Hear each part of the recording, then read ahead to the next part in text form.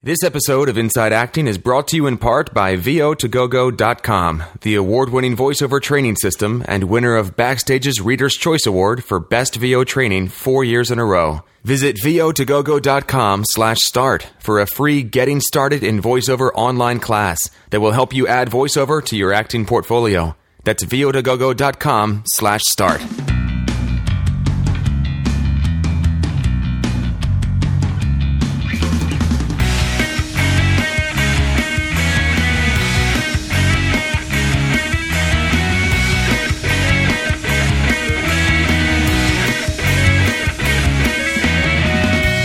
Hello and welcome to episode 153 of Inside Acting. I'm AJ Meyer. And I'm Trevor Algatt. And on this podcast, we interview writers, directors, agents, managers, casting directors, filmmakers, personal finance and fitness gurus, and we package it up into this little podcast here and throw it up on the internets for your listening pleasure.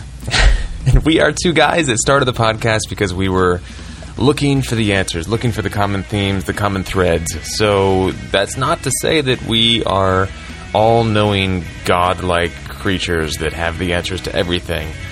So if you hear something on the show that you're like, you know what, guys, I don't think I agree with that, or something along those lines, or maybe you think you do agree with it and you just wanted to kind of kick a little validation our way, find out all the million different ways to get in touch with us and do that, starting at our website, InsideActingPodcast.com.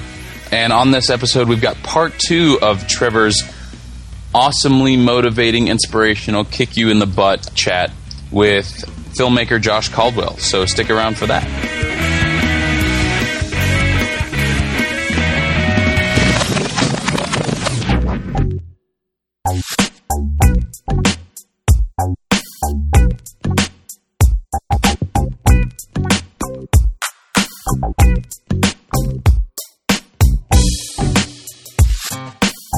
Hey, everybody. We're back with AJ. I'm back. Back live in the digital flesh. That sounds naughty. That sounds very naughty. How are you, man? Flesh. How are you? I purposely did not ask how you were before we started recording because I wanted to hear how you're doing while we were recording. Oh, so smart. How are you? Intelligent. I am well, my friend. I will say this. Speak for yourself on the not being a godlike creature earlier. I'm just kidding. I don't know where this stuff comes from. I almost said my mouth moves and I just kind of watch it. Watch it go by. Yeah. Hey, look, there's Trevor's mouth. I almost interrupted you with like a speak for yourself. But we're sort of short on time, so I wanted to keep this train moving. Mm-hmm.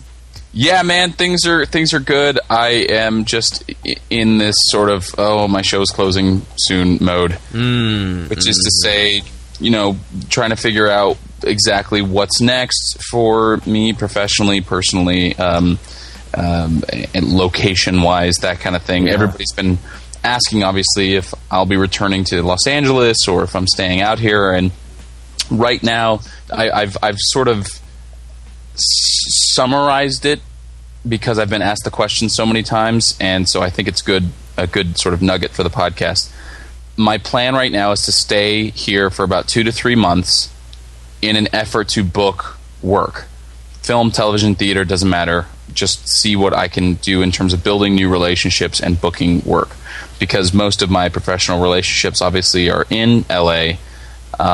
People don't yet know who I am here. And, there's all kinds of, people will say all kinds of numbers, like it takes a year, it takes 10 years, it takes, whatever to have people in a market learn who you are, especially a major market. Yeah.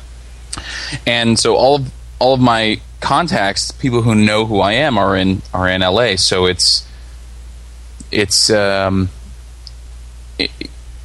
to take some effort and some doing to build relationships here in this market. Right. So capitalizing on Heather's and my relationships there and people I've met, et cetera, et cetera.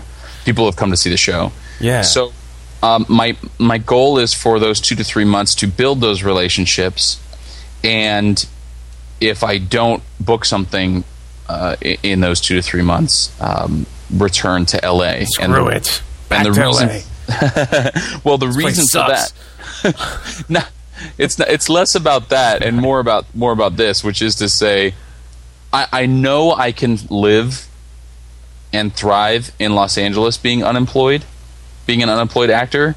I don't think I could be an unemployed actor in New York. Why not? For those specific reasons and more.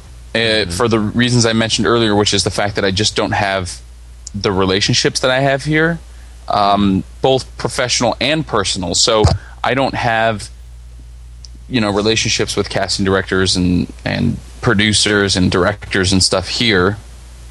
And also, all of my family and friends and everything are mostly concentrated in Southern California.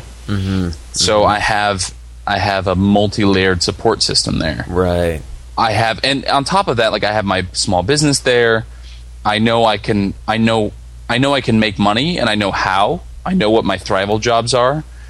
Whereas here, I would be starting from scratch everywhere. Right. I'd be starting from scratch professionally. I'd be starting from scratch Thrival job-wise. I'd be starting from scratch relationship-wise, et cetera, et cetera, et cetera, et cetera. Right. So that's my sort of feelings on it. This kind of ties in with a question that we're going to respond to in a little bit on this episode. But how do you plan on, like, what tactics are you going to be using to build those relationships up over the next few months in New York? I've got a couple of ideas. One of them is just being super frank with the people that I've worked with. In other words, the people from Heathers. Super frank. Super frank. Yes. Super frank. All right. Sorry. The mouth thing again. There goes Trevor's mouth. Yep. Super Frank is the hero of San Francisco. He is. SF. Oh, God. Super Frank. Hey, listeners, get on that artwork right away. Yeah,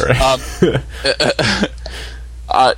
Yes, just being super frank with the people involved with Heathers. In other words, I'm planning on composing an email that just says, like, hey, planning on sticking it out here for a while, but I don't know anyone but you. If there's anyone that you can think to introduce me to, whether it's an agent or a casting director or a producer, director, or whoever, I would love to meet them. Because I was having a conversation with our musical director, who's been at this game for years and years and years. He's actually the music supervisor for Wicked North America, meaning that a production of Wicked does not occur in the United States without him having worked on it. Right. He's kind of a big deal in the Napoleon Dynamite sense of the... But I was talking to him about this very point, and he was like, well, I have, so-and-so, I'd love to introduce you. And that's when the light bulb went off. I'm like, I really need to take advantage of the relationships I've already created. And then the other thing I'm going to do, and I'll have to just not tell Billy DeMotta, is I'm going to as many casting director workshops as I can get my hands on. Right. That makes sense budget-wise and personnel-wise. In other words, who's going to be there. So those first few weeks after we close, I'm just going to, really hit the books. Just try to get into as many of those as possible. I've got a story to tell. I'm like, I moved out here to do Heathers. We closed. Give me a job. Like, and it's it's going to be sort of this like fun. I'm sourcing that it's going to be a fun banter with whoever this person is. Right. Now that may have been the first time we've used that phrasing on the podcast, sourcing. I know what it means, but do you want to explain to our listeners real fast what that means in case they haven't heard it before? Wow, that you just like kind of blew my mind a little bit, because I wasn't thinking about the fact that we may have never. Maybe we have said it before, but it just kind of, I don't know if we've ever explained what that... Well, it's a glossary term. Yeah. It basically means, it's like when we talk about notes from the universe and that kind of thing, I'm responsible for everything that I create in my life. So if I stand as source of something, it means that I'm standing that it's going to come to fruition because I say so. So if I'm sourcing that I'm going to book a feature film in the next 2 months, I'm standing as the sole source that is going to come to fruition, and therefore going to do whatever it takes between now and that point to make that happen. Yeah. Yeah, I think there's also a little bit of a law of attraction kind of element to that kind of idea of sourcing something. It's kind of like, my intention is to make this happen, and I'm going to work at it, but I'm also going to trust that my intention is going to kind of, I don't know, align the stars in a little bit to kind of support me in creating that.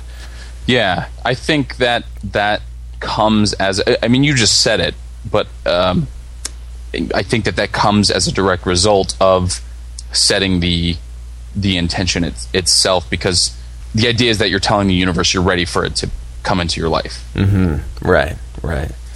And my experience has been that the universe is always kind of just poised right there, ready to drop it into your life as soon as you're ready. Mm-hmm. And you know, like, one of my favorite songs lyric-wise is that Alanis Morissette song. I'm drawing a blank on the actual title of it, but I guess it's called Thank You. And lyrically, she talks a lot about, like, the moment that she let go of it, or the moment that she asked for it, or the moment she was ready for it. And every time I hear that song, I'm just kind of like, yeah, I feel you, Alanis, I feel you. Yeah, the notes from the universe often say things along the lines of, say thank you before you've received it. Yeah. You know? Yeah. Be do have, baby. Be yeah, do have.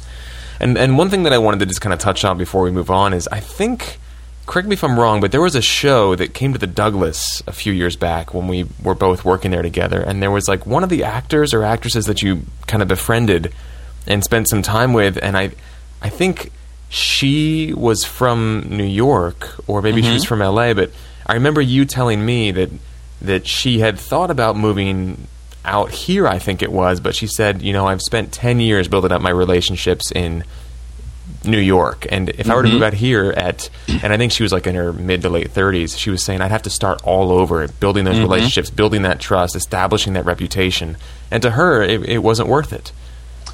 Yeah, at that point in her career and her life. She was strongly considering it. I know the story, and that's actually who I was referring to when I said some people say it takes 10 years. She was strongly considering it, and it wasn't that... it wasn't necessarily that it wasn't worth it. It was just she was sort of bracing herself, because she was still considering going out there to LA, that is, and really making a go at it. But ultimately, I think she ended up booking a couple things in New York, and which kept her around here. But yeah, that was the exact. It's funny that you remember that, because that's what I always remember when I think about, you know, going to a new major market and building your relationships there, is that exact conversation. Yeah, that really sticks out in my memory as kind of a something to just be aware of when you go somewhere.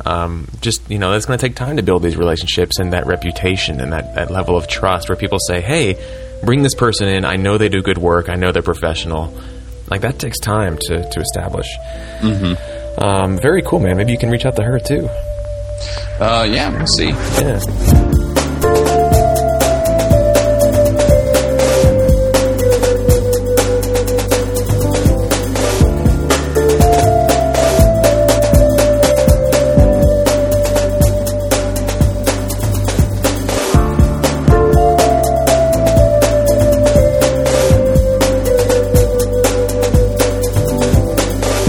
Sweet, man. So we have a voicemail.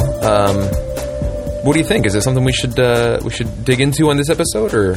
Sure. Yeah, it's not. I mean, it's not really a question. It's more like a bit of advice, so to speak, from our patron Keenan Falk, who is responding to.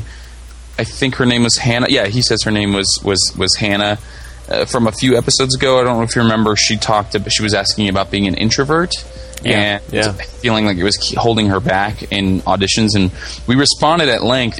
So yeah, it's only a couple minutes long, so sure, we can play it and take a listen. Yeah, why not? Hey guys, it's Keenan calling from Tucson. I am currently listening to your second episode of the Sheila Guthrie interview, and I heard Hannah's question about how to overcome your introvert tendencies when you're in an audition. And I can honestly tell you guys that, and tell Hannah that I am a fairly well-adapted, self-proclaimed introvert. And the way that I got to that point was basically immersion therapy. I was a very shy guy in high school and coming out of high school, and then I went and I started working at a Quick Lube in my hometown. And I would have to go in and I had to talk to people and tell them what was going on with their vehicles and interact with them on a very relaxed, regular basis. And after a couple of months of doing that, I found myself very comfortable with dealing with people. And I can't help but think that without having that experience, without immersing myself like that, I never would have been able to even make this phone call here and talk to you guys like I am right now. Wow. That's huge. Thank you, Keenan. Immersion therapy. I am never going to forget that. That's great. That's great. I've only heard that term applied to like learning a new language, like going to another country and immersing yourself in the culture there to learn the language. Yeah. You know, that brings to mind to me. That brings to mind for me, I should say, the idea that if the kind of use it or lose it idea. You know, that everything is a muscle. Even our brains are a muscle. And I've talked about this book before, but The Brain That Changes Itself by a guy named Norman Doidge. I think that's how you say his last name. Talks all about how the brain is. I guess the term they use is plastic, referring to plasticity, which means that it's fluid. It's constantly changing. It's constantly reallocating real estate based on what we expose it to. So if there's a certain piece of our brain or a certain aspect of our life that we're not engaging in, the brain just says, okay, I don't really need that anymore, and it will actually take the part of itself that it was using to kind of store that skill set or store that familiarity, and it just kind of gets rid of it, and it uses that space up for something else that you're doing more frequently. So the more that you practice one thing, the easier it's going to get. And if you're practicing shyness and introversion and shying away from things and playing it safe and being an introvert, you're going to get really good at doing that and really bad at interacting with people. So I love the immersion therapy thing. And he said 2 to 3 months, and I think that's about the time frame that most of us can expect to really start to feel fluid or mastery over something when it comes to habits or when it comes to learning a new skill. I think that was awesome. Thank you, Keenan, for chiming in with that. Yeah, I love that I love the sort of self-starter aspect of this voicemail. Like, he knew what the issue was, and he decided to just dive in head first and went and got it. So, Hannah, go get a job in customer service. And you and I can both speak from experience on that one. I mean, retail and customer service and customer engagement, I mean, that stuff is it can be brutal, but it can also be the best thing ever, because you develop a real dynamic skill set for how to field lots of different personalities and also how to develop the kind of compassion muscle for people. Like, because you meet some people that are just kind of like, it's just evident that they don't get out much. They don't have a lot of people in their lives that listen to them. And as we say in the MITT world, the issue is never the issue. And so the more you interact with these people, the more you realize, like, this isn't about your iPod, or this isn't about the parking situation, is it? Like, this is actually about a deep unhappiness that you have in your life. But and I'm not saying you're there to make fun of them or be their therapist, but it develops you develop an awareness for how the human condition kind of manifests itself from day to day. And I think as an artist, that's pretty essential experience. You ever have those moments on stage, Trev, where say an actor is on like the complete opposite side of the stage from you, and let's say they drop a prop or something like that, and they're about to have an exit, and they leave the prop there. And you have that moment where you're like, how can I, in my blocking, get to that prop and pick it up in a way that seems natural and get it out of the way for the next scene, which that prop isn't going to make any sense to be in. Mm-hmm.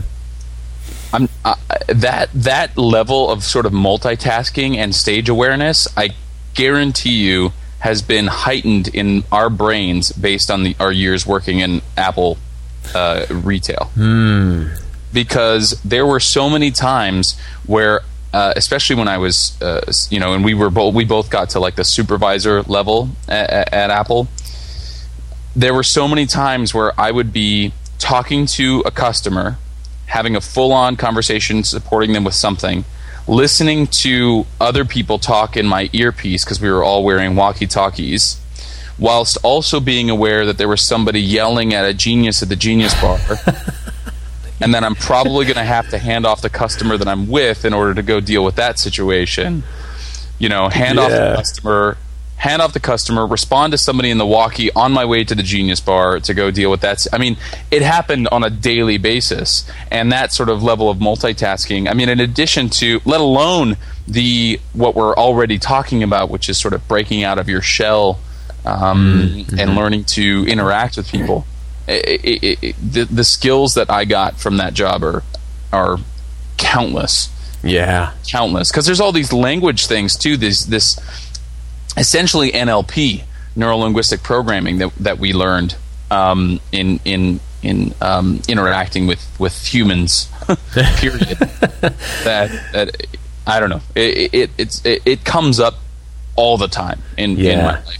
So yeah, absolutely. I still employ a lot of that training that we learned, a lot of that kind of NLP sort of like conflict resolution stuff. I use that in like my personal life. Like, people are upset about something, roommates or friends or whatever, and I'm totally like, okay, 3 A's, 3 P's, here we go, and it works. It works like a charm, and I'm not like trying to be fake. It simplifies things.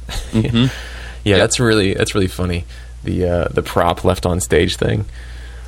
I never thought of it that way, but absolutely, they definitely go hand in hand. Yeah. Thank you, Keenan, for a great kind of piece of input there. So we also have a question from Lauren, and this harkens back to a few minutes ago in the episode. Lauren is the co-host of the Active Storytelling podcast that we've talked about on this show sort of recently.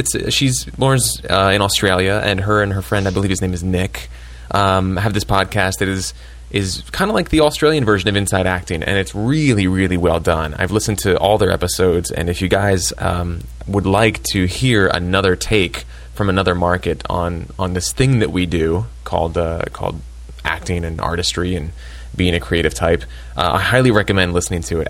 The Act of Storytelling. It's really well produced, and Lauren and again, I hope his name is Nick. I think it's Nick. Are really fantastic.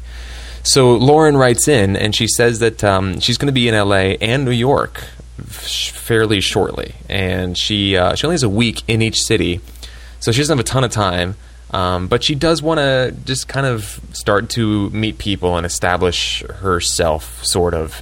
So she says she'd like to have a general notion of meeting with managers, etc. She thinks she might be a bit optimistic, thinking that she can establish relationships in just a week, but basically her question is, do we think it's useful for her to try to set meetings up in such a short time frame? And if so, do we have any advice on how to go about that? So we sort of talked about this, but not really. Yeah. And I when I saw this email, I responded to her, and I just said, for me, what I did, because I did sort of the same thing before I actually moved to LA. My dad and my stepmom were extremely supportive, and they actually flew me out here with my dad, and we stayed out here for like 5 days. And we just drove around the city and had dinner and met with people that I had connected with. So what I did was what you're basically going to do, AJ. I contacted all my friends, and I said, hey, I'm going to go out to LA and thinking of moving out here. Who knows somebody that I can get in touch with? And I had some really random connections, really random, like a friend who went to school with a friend of a friend, and I ended up contacting this guy, and he was like, who do you know me through? And I'm like, this friend here, and he said, I think I kind of remember that person. Anyway, yeah, come on over.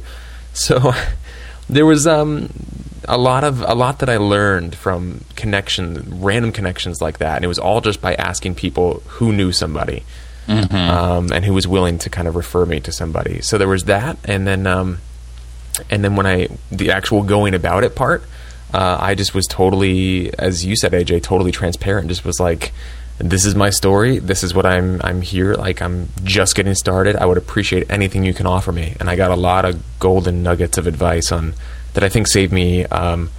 Frankly, I think saved me from moving out here and then moving back to Philadelphia after just a few months, because they told me what to expect. They told me things to avoid. And I think asking for that kind of stuff was really what made it extremely valuable for me. So that would be my nugget to pass on to Lauren and anybody else in the same situation. How about you, dude? Anything to add on top of what you've already shared? Yeah, that's perfect.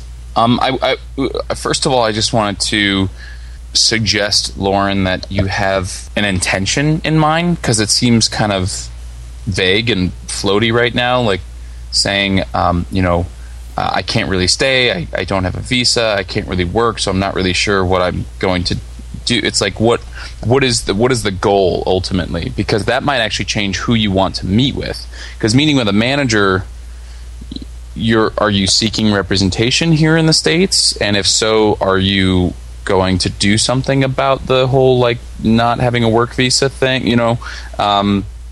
Or is it just more about meeting with collaborators? Because then you might want to just meet with filmmakers, and that might be a whole other avenue. So really sort of figuring out what your intention is.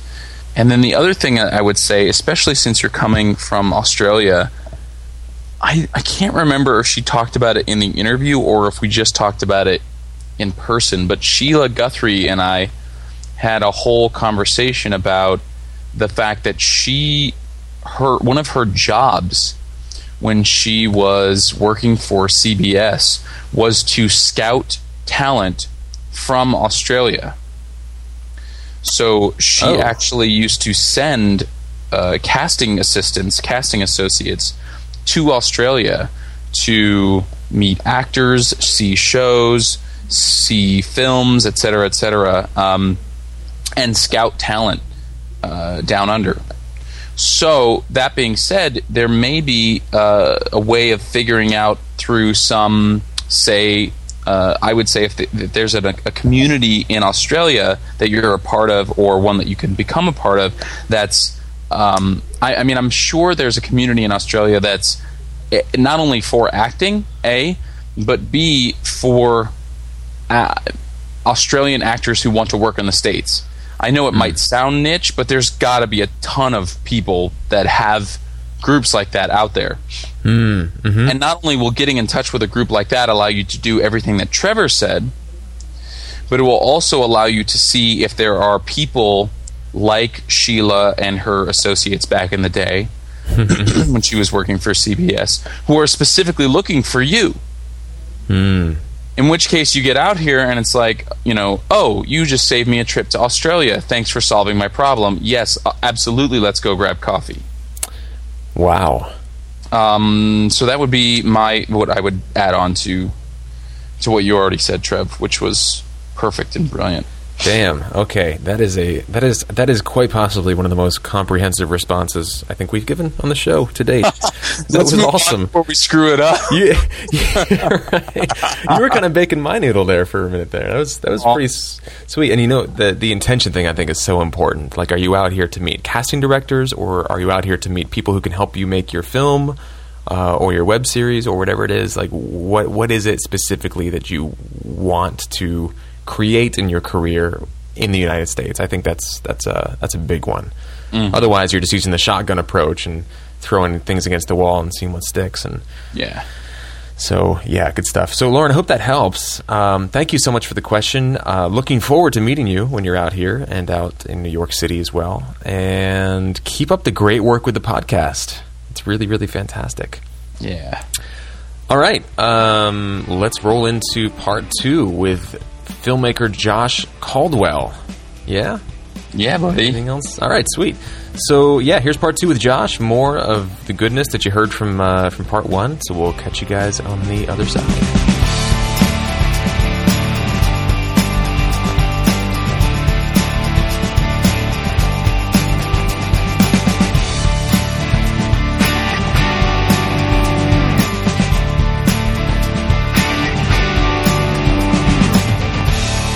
where this really becomes relevant for an actor listening is it's just not to let the equipment stop you.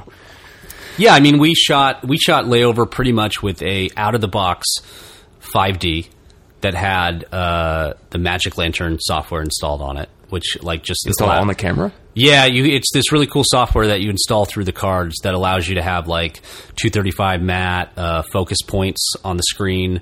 You can now with the with the 5D Mark III, you can shoot RAW with it, 1080p RAW. It's a really cool hack. I mean, wow. it voids your warranty on your camera, so right. really know if you're going to do it.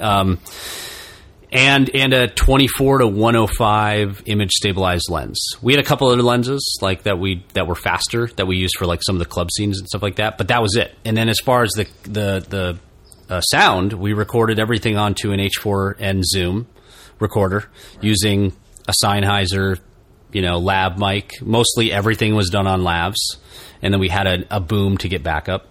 But I tend to not like the sound that comes out of a boom. I think that you get much cleaner dialogue out of lavs. Mm-hmm. And we didn't need any of the other stuff because we'd fill it in later. And so, and that was it. And that's like, I mean, if you're going to rent it or borrow it, that's like not a very expensive package, you know? And, in fact, during our sound mixer asked us what we recorded all our audio on. And we said an H4n Zoom. And he's like, this sounds better than the real expensive production stuff that I get. God, I love it. And that's it. And I mean, it's probably, if you were to buy the 5D, you're talking about like a couple, $4 or $5,000. So, you're probably talking about like a $5,000 package, and that's if you're buying it. And I don't think you need to. I think you can rent the cameras.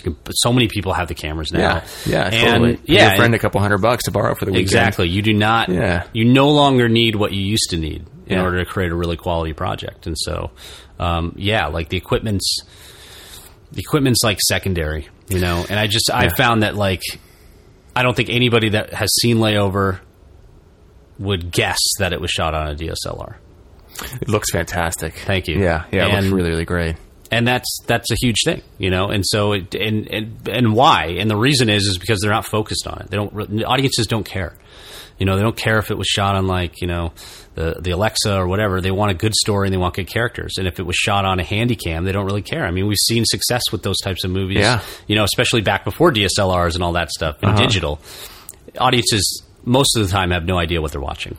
Yeah. And because they don't care. And I think like as filmmakers, we care because we talk about resolution, we talk about all that stuff. But I mean, we had Layover, we created a DCP from it to screen at festivals. Digital cinema package. So it's how you project digitally in pretty much every theater now. Gotcha. It's the to meet film all the print. requirements, right? Yeah, it's the film print now. And we had one of those made, and we actually bumped. So our master was 1080. We bumped it up to 2K.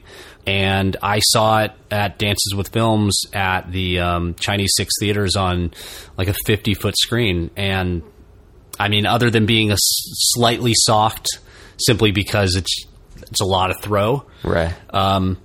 It looked great. It looked really, really good. And How so cool is that? Yeah. So I mean, cool, it's just one of those things where it did what it needed to do. Yeah. And you don't really need a whole lot more than that.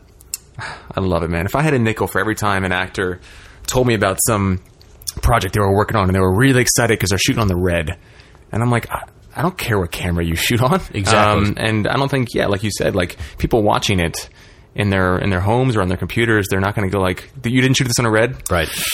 And they don't start making judgments about it. Yeah. But I think, too, the other thing that's tricky is that I was only able to do Layover the way we did it because I had 14 years of sort of DIY filmmaking experience. I had a lot of, in my background of shooting stuff for no money and trying to figure out how to make something still look really good on an XL2, or... Right. Jeez. I used to shoot on an XL2 for this gig I had with the company.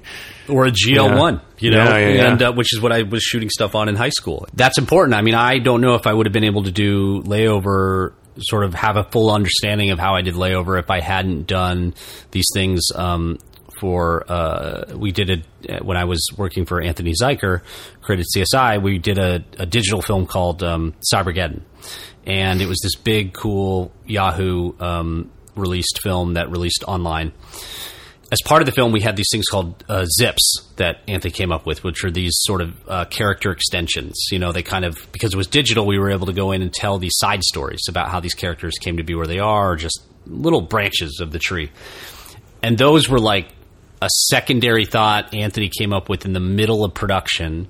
And I shot all of them, on a 5D, because that's what we had, without a whole lot of lighting, very minimal crew, and almost pretty much no money.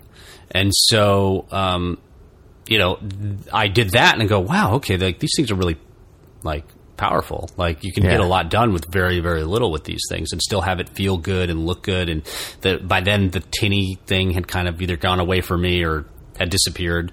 And then I started going, okay, well, maybe there's something to this, and maybe that was a really interesting experiment. I wonder if we can do that for a feature, and where does that leave us? And so that's kind of where that came out of. So it's not to say that if you've never done anything before and you have no experience, you can just set up the camera and have something good. Right, it's but I think that's the thing is you get to do what I had to do with a GL1, which is you get to just experiment, very inexpensively. Yeah, just begin. Yeah, just begin. Exactly. So let's talk about the trilogy, because this is really interesting. And you said something earlier that I'm blanking on right now, of course, but it sounds like it's just as much of an artistic venture as it is a business venture. Yes. I mean, so the trilogy is, from what I understand, is the films don't necessarily relate to each it's other. More of a triptych. Okay, there we go. The actual term, but most people don't know what that is, which I didn't either until we started. Okay. My writing partner was like, well, we're really making a triptych. And I was like, what's that? And he's like, well, it's 3 films that are related but not related. Yeah. They're not sequels. So all the characters somehow have a tie to LAX. Yeah. Basically, yeah. So the trilogy it's kind of a hub trilogy. The idea was, when we were talking about Layover, there was this really great quote. I'm not going to remember the quote itself, but there was this really great quote from the Tom Bradley, who's then at one point the mayor of LA, and he just talked about how LAX was this, Los Angeles was this all these people had come to LA sort of searching for something, and the idea of all these stories, and all these different people that passed through. It could have been as easily done as the JFK trilogy, or right. whatever. Yeah. The Burbank Bob Hope trilogy. Exactly. Dulles. But we, and so I was like, well, there's some really cool stories that I know we have other movies we want to make, but I don't want to make a sequel to Layover, and I don't want to do something that's just totally random. So we were like, well, what if we talked about doing a trilogy based around the beginning of each film featuring a character arriving at LAX and then totally branching off from there. And also then how do we maybe treat it with our actors that is kind of like a repertory theater. So we get our actors to come and play different characters in the next movie, and the ones who are minor characters in Layover end up becoming the leads in the next one, and the ones who are the leads in Layover becomes, they have smaller parts. So would they be the same character? No, different characters. Same actors. Yeah, but just saying, well, you played in a couple scenes in this, but now we're going to make you the lead in the second one. That's really cool. And kind of treat it like a revolving thing, so there's no necessarily oh, you're the lead in every film. And everybody kind of gets a chance to come in and shine, and at the same time leave it open to new people coming in or bigger names, that can help sell the film. Yeah. In terms of the artistic nature of it, so that's kind of and so the second film is a girl with a gun hit woman thriller. Love it. Yeah, that's got a little bit more action, but it's kind of also a love story. And then the third film is a relationship drama that is about one man's relationship with these 10 different women over the course of his 20s, basically. Cool. Cool. And so, the artistic nature was to really go in and tell stories that we wanted to tell that could be done for a price and that aren't being told with traditional media, and just make the movies we wanted to make, and so that's like an Assassin, even though it's a thriller. What it's really about is it's about this relationship that blossoms between our hit woman character and this other woman while she's hiding out. And so it's a lesbian relationship, and part of our goal was to tell something that was really honest and truthful and unique, but do it in a way where it's not about sexuality, in that it's not about characters discovering themselves or trying to figure themselves out or anything like that. It's it just kind of is what it is. Can we do a story in which the normal version would be it's between a man and a woman. And in that story, the characters are never wondering like, am I really straight? You know, or anything like that. And so can we just do it that with ours and do it honestly and real? And so thus far we've gotten some really great feedback from some people in that community, and they really stand behind sort of what we're doing and what we're trying to do. And, you know, for me as a filmmaker, I want to go in and make something that's authentic. So I'm reaching out and saying, is this feel right? I don't want to be exploitive. I don't want to be seen as some dude that wants to make a movie about two girls making out. Girl on girl action. Yeah. Yeah. Like, I mean, I'm not, that one, not what I'm interested in, and two, like, that's not exciting to me. That's really cool that you're kind of just getting feedback from the community to get the most accurate representation that's going to be as unbiased, I think, probably as possible. That's really cool. And just trying to be like, hey, are we doing this right? You know, because I think it's really about whether you're making films about women, making films about LGBT, or whatever you're talking about. Like, it's, you know, especially not being somebody that's like a woman or, you know, an LGBT, or whatever the thing is. Probably should figure it out.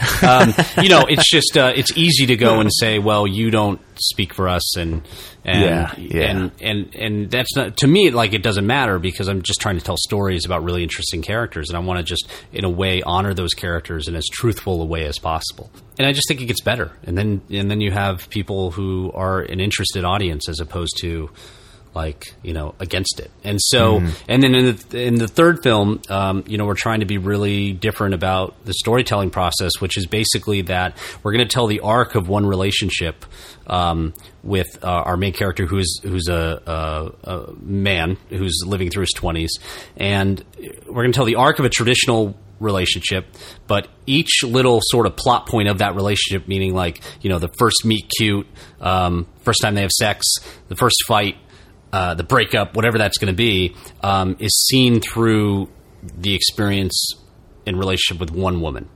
So the meet cute will only happen with one woman, but you'll understand that it's happened with all of the women that have come through. And so in that way, it's 10 women, 10, again, trying to do really strong, interesting female characters in that regard. And his sort of search for meaning through these women and these experiences. And the goal is to try to sort of capture a feeling that I'm interested in exploring, which is, you know, we all have that buddy or friend who, you know, is a serial dater.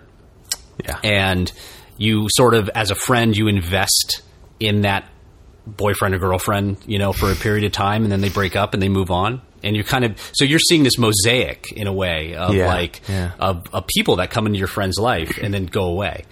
And also, just from a personal experience, like, when you're involved in a relationship, that person is like the most important person in the world to you. And then when you break up, they become these kind of fragmented memories. You know, they become a stranger that you've known in the most intimate of ways, and yet is now just a stranger. And so we're essentially creating these 10 little vignettes that we're going to, you know, put together into a whole that hopefully presents this really interesting collage of one man's experience in love over the course of roughly a decade.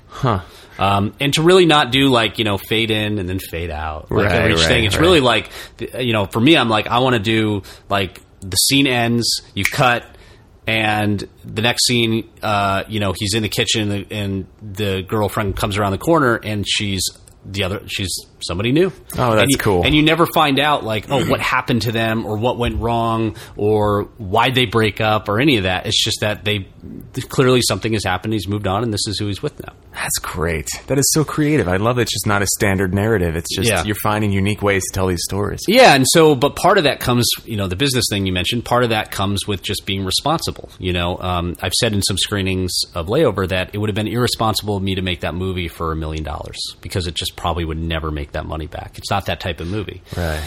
So for the next two, we're certainly going to be increasing the budget. We're going to be doing a series of private funding, crowdfunding, you know, and really exploring opportunities, you know, to both make the community a part of it, but also, you know, get the money we do need to make it, which would be, the budgets will be definitely higher than Layover. But, you know, it's about finding ways to make the next two, to help just give them opportunities to find audiences. So Layover, you know, there's no stars. It's in French. it's not really an easy movie to sort of market and sell, and we acknowledge that. But for us, it was in doing, and the fact that we've only spent $6,000, and our investors already said, "Don't worry about paying me back." Like, we're not really at the mercy. We don't have a bill that's hanging over our head where we go, we got to sell this, and then we got to acquiesce to whoever we need to sell this movie and put in, naked women or put in like whatever it is to help bolster its chances of selling, because that's not what we really want to do. And so we're trying to be smart about the money we spent, so we're not spending any more than we think we can make back on these movies, and that way it allows us to tell these really interesting different stories, but not be subservient to a couple $100,000 on each film that we're not really sure it'll make it back. We hope it does, but the fact is, if we can make it for as little as we want to make it, and it does really well, we're just going to make more money, and do even better than we would if we had spent all that. Because I just don't think we need to. What happens when you make a film like that and it doesn't make its money back? Well, I mean, we haven't even really. I don't know. I mean, I really don't see a scenario where Layover doesn't make its money back. Even if we self-distribute, I still think that there's opportunities. In fact, that's an avenue we're considering going, where, Layover started as an experiment, and we're like, maybe we just continue the experiment and see what happens. What's nice about it is we're really free to do that. We're in a position where we can say no. Mm-hmm. And that's really what Layover and the trilogy and all this stuff is really about, which is putting ourselves in a position where we can say no. Because we don't need, if you go to somebody and you need $1 million to make a movie, you're going to get a lot of no's from them. But if we have people coming into us, we're able to go, well, we want to do it this way. These are this is how it's set up. This is how the money is made back. This is who it goes to. And I have final cut, and we have creative control and all this stuff. And then they say no. We go, okay, we'll go somewhere else. And then they go, wait, okay, hang on a second. And so it's just freedom. And a lot of people want that freedom, but for us, we recognize that we got to make things for very little money in order to get that freedom. Yeah. And we're okay with that. Yeah. Do you have a quote unquote French for the second and third film? Well, I mean, I think that the second film is sort of the thriller aspect of it. It's slightly more, it's more of a genre piece. Certainly doing something different with the relationship, is a big part of it. Yeah. I mean, the challenge for me is, can I do something that's about, that's real and works? Like the first one was, can I make a movie in French if I don't speak it? And the third one's really just the third one is really because the way in which we're going to shoot it as these 10 shorts over the course of months, roughly, we're really looking at, can we go and get some names for the female girlfriends, roles, the girlfriends, because all we're going to be asking for is 2 days of time. The other thing that we're looking to do is shoot portions of it in LA and then shoot portions of it around the country, so like in New York or something like that, and that's where a lot of the money would go. But basically, that allows us to cut together a trailer that will hopefully have people go like, "Wait, you made that for how much?" Right, and create this real epic sense. And so that's the thing, which is the third one is probably the most experimental of all of them in terms of the storytelling, but it could potentially be the most commercial, simply because everyone's like, "Oh, do you have a name?" And like literally you see movies that are not that great that have names in them that suddenly like, they get attention. Yeah. And so that's kind of, we're trying to be smart also about how we approach. And so certainly like on this, with Assassin, like reaching out to that community, making them a part of it, making them feel like their voices are being heard in terms of the types of stories they want to hear told for them, helps build an audience and helps create opportunity in that regard. That's really, really cool. So you've said this in your blog, and you've said it here today, that you're interested in telling the stories of kind of strong female lead characters. What's the draw there, or what is the sense of, for lack of a better term, responsibility? Like, why do you feel that that's the story you want to tell? It's a good question. I think without really thinking too much about it, I've just kind of been drawn to that as a creator. I see it less in the movies I watch, and it just kind of, as a director and as a writer, it was partly seeing sort of that those types of characters underserved, and sort of thinking, well, maybe I can do something, and also just like seeing actresses that I really love and going like, God, like why are you getting cast as the wife again? Right, like I want you to star in something, and be a part of that. But I just think that there's something about telling characters from sort of a female perspective and the type of situations and the way they might, like the way they just might respond, they might, find their own journey through it. It's just appealing. It's a good question. It's not something that I tend to think too much about. I just think that I'm just drawn to telling different stories about, women who, in a way that aren't really being told, But to me, it's also like, I'm also not being too sort of, focused on it. I mean, I did a film called Resignation, which like has 0 females in it. I just watched, it's a short, and I just watched it recently. Yeah. And it was what a cool, unexpected turn at the end. Yeah. We can get to that. But, that has like no women in it. And that's like the first film I've ever done that has no, and it just happened to be that there just wasn't a place for it, in regards to that story. So it's not so much going like, it's not doing the thing where you're just trying to find a way to do it regardless of that. It really has to be organic to the story that you're telling. But I tend to find that I start there before anything else. And so, I think it's really just about, it's trying to not be too behind the scenes of it and say, well, it's an underserved audience and they don't get to play the roles they want to play and all that stuff. Really, it comes from very much an organic storytelling place of just saying, like, I'm just interested in seeing it from that perspective and seeing that adventure from that perspective, because I think that it just provides so many opportunities that we haven't seen yet as audiences, and it's something different than the standard fare that's out. Yeah, I love that. And speaking of Another Earth, which we mentioned not too long ago in the chat, big fan of Britt Marling. Oh yeah, and one of the reasons is that she came out here originally to LA as an actor after, I guess, working on Wall Street or something. And she basically was like, I was auditioning for movies, but I was always going out as like, the blonde girl in the bikini who runs screaming from the guy with the chainsaw. Yeah. She's like, and I was just so frustrated that was all there was. Yeah. And so she thought, I'm going to start writing roles for myself of smart, intelligent, powerful, female leads. Yeah. And I just love that she took the reins like that and just started to tell stories from that perspective. Yeah, exactly. And I think the lesson, there's like a dozen things that you've said today where I'm like, oh yeah, like as actors, we could really apply that to creating our own work. Right. And stop being at the mercy of the yes or no's from other people all the time. Yeah. There was an article today I tweeted out, which was like 7 signs that you're a woman in a Michael Bay movie. That was pretty horrendous and true. Yeah, and it's that. It's like you're, running and screaming from destruction. Right.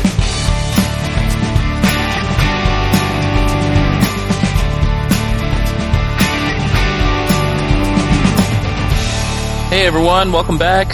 Hopefully you enjoyed part 2 of Trev's chat with filmmaker Josh Caldwell. I, for one, am ready to get off my butt and make it happen.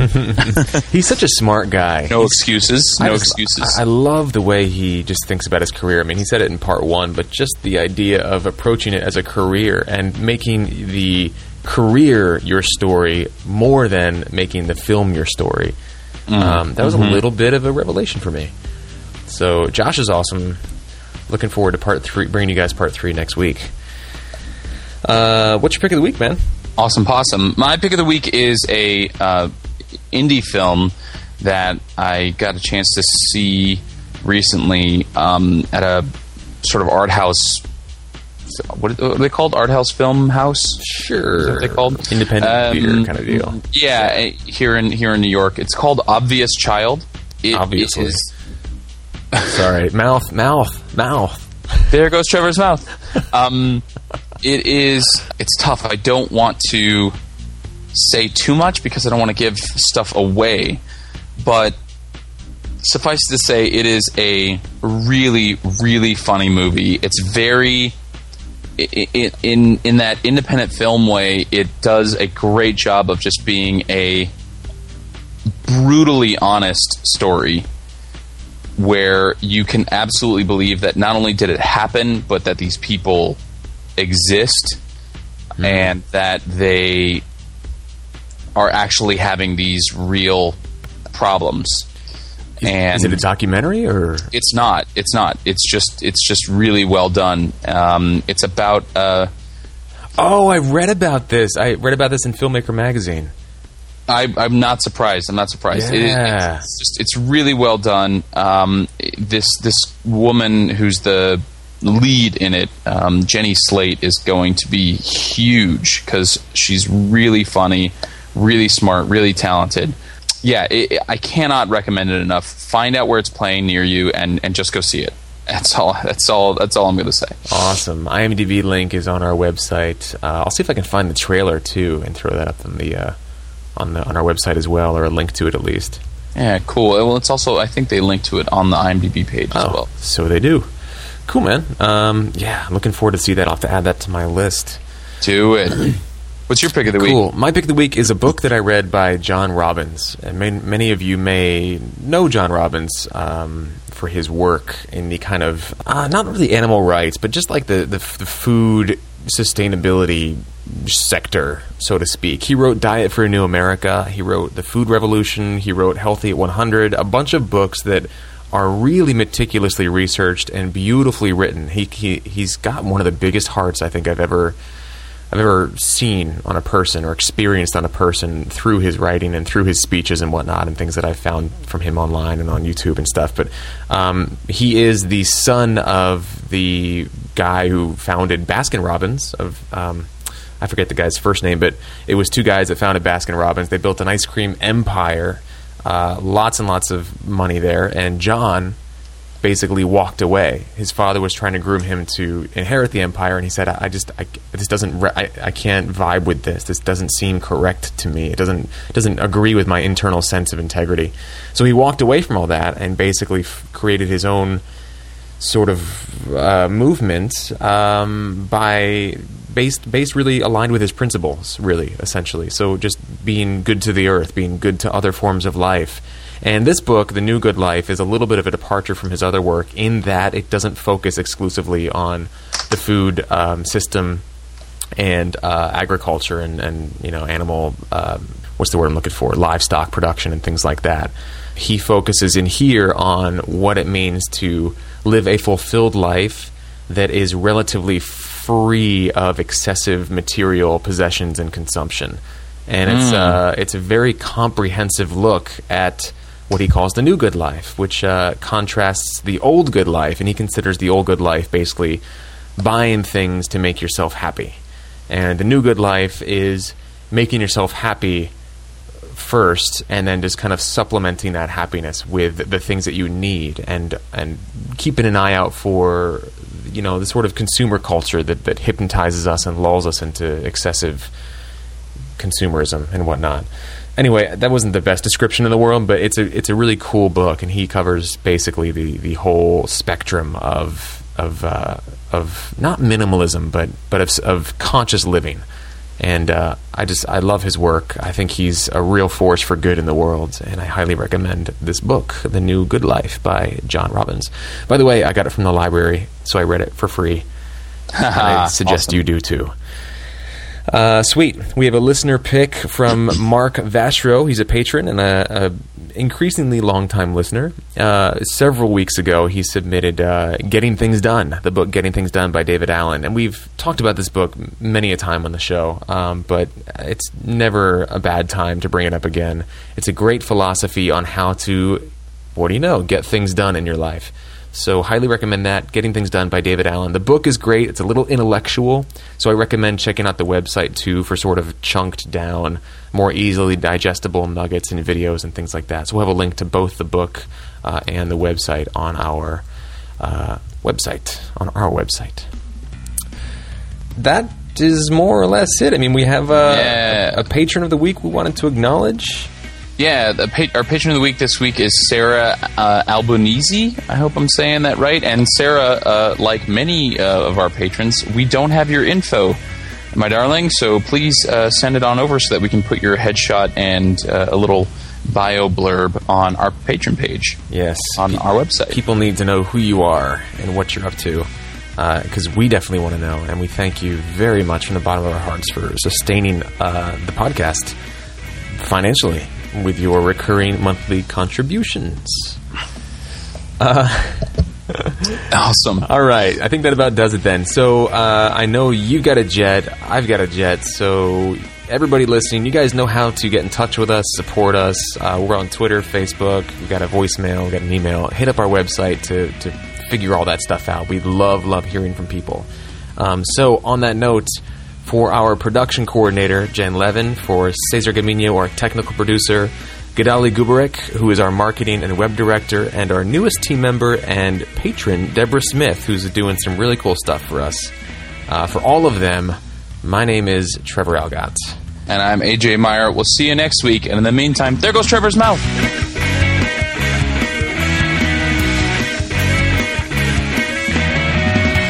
This episode of Inside Acting has been brought to you in part by Rehearsal 2, the app for actors. Want to learn your lines fast? Be off book for auditions? Explore your character and make stronger choices? There's an app for that. Rehearsal 2. Download it now at rehearsaltheapp.com/download. That's rehearsaltheapp.com/download.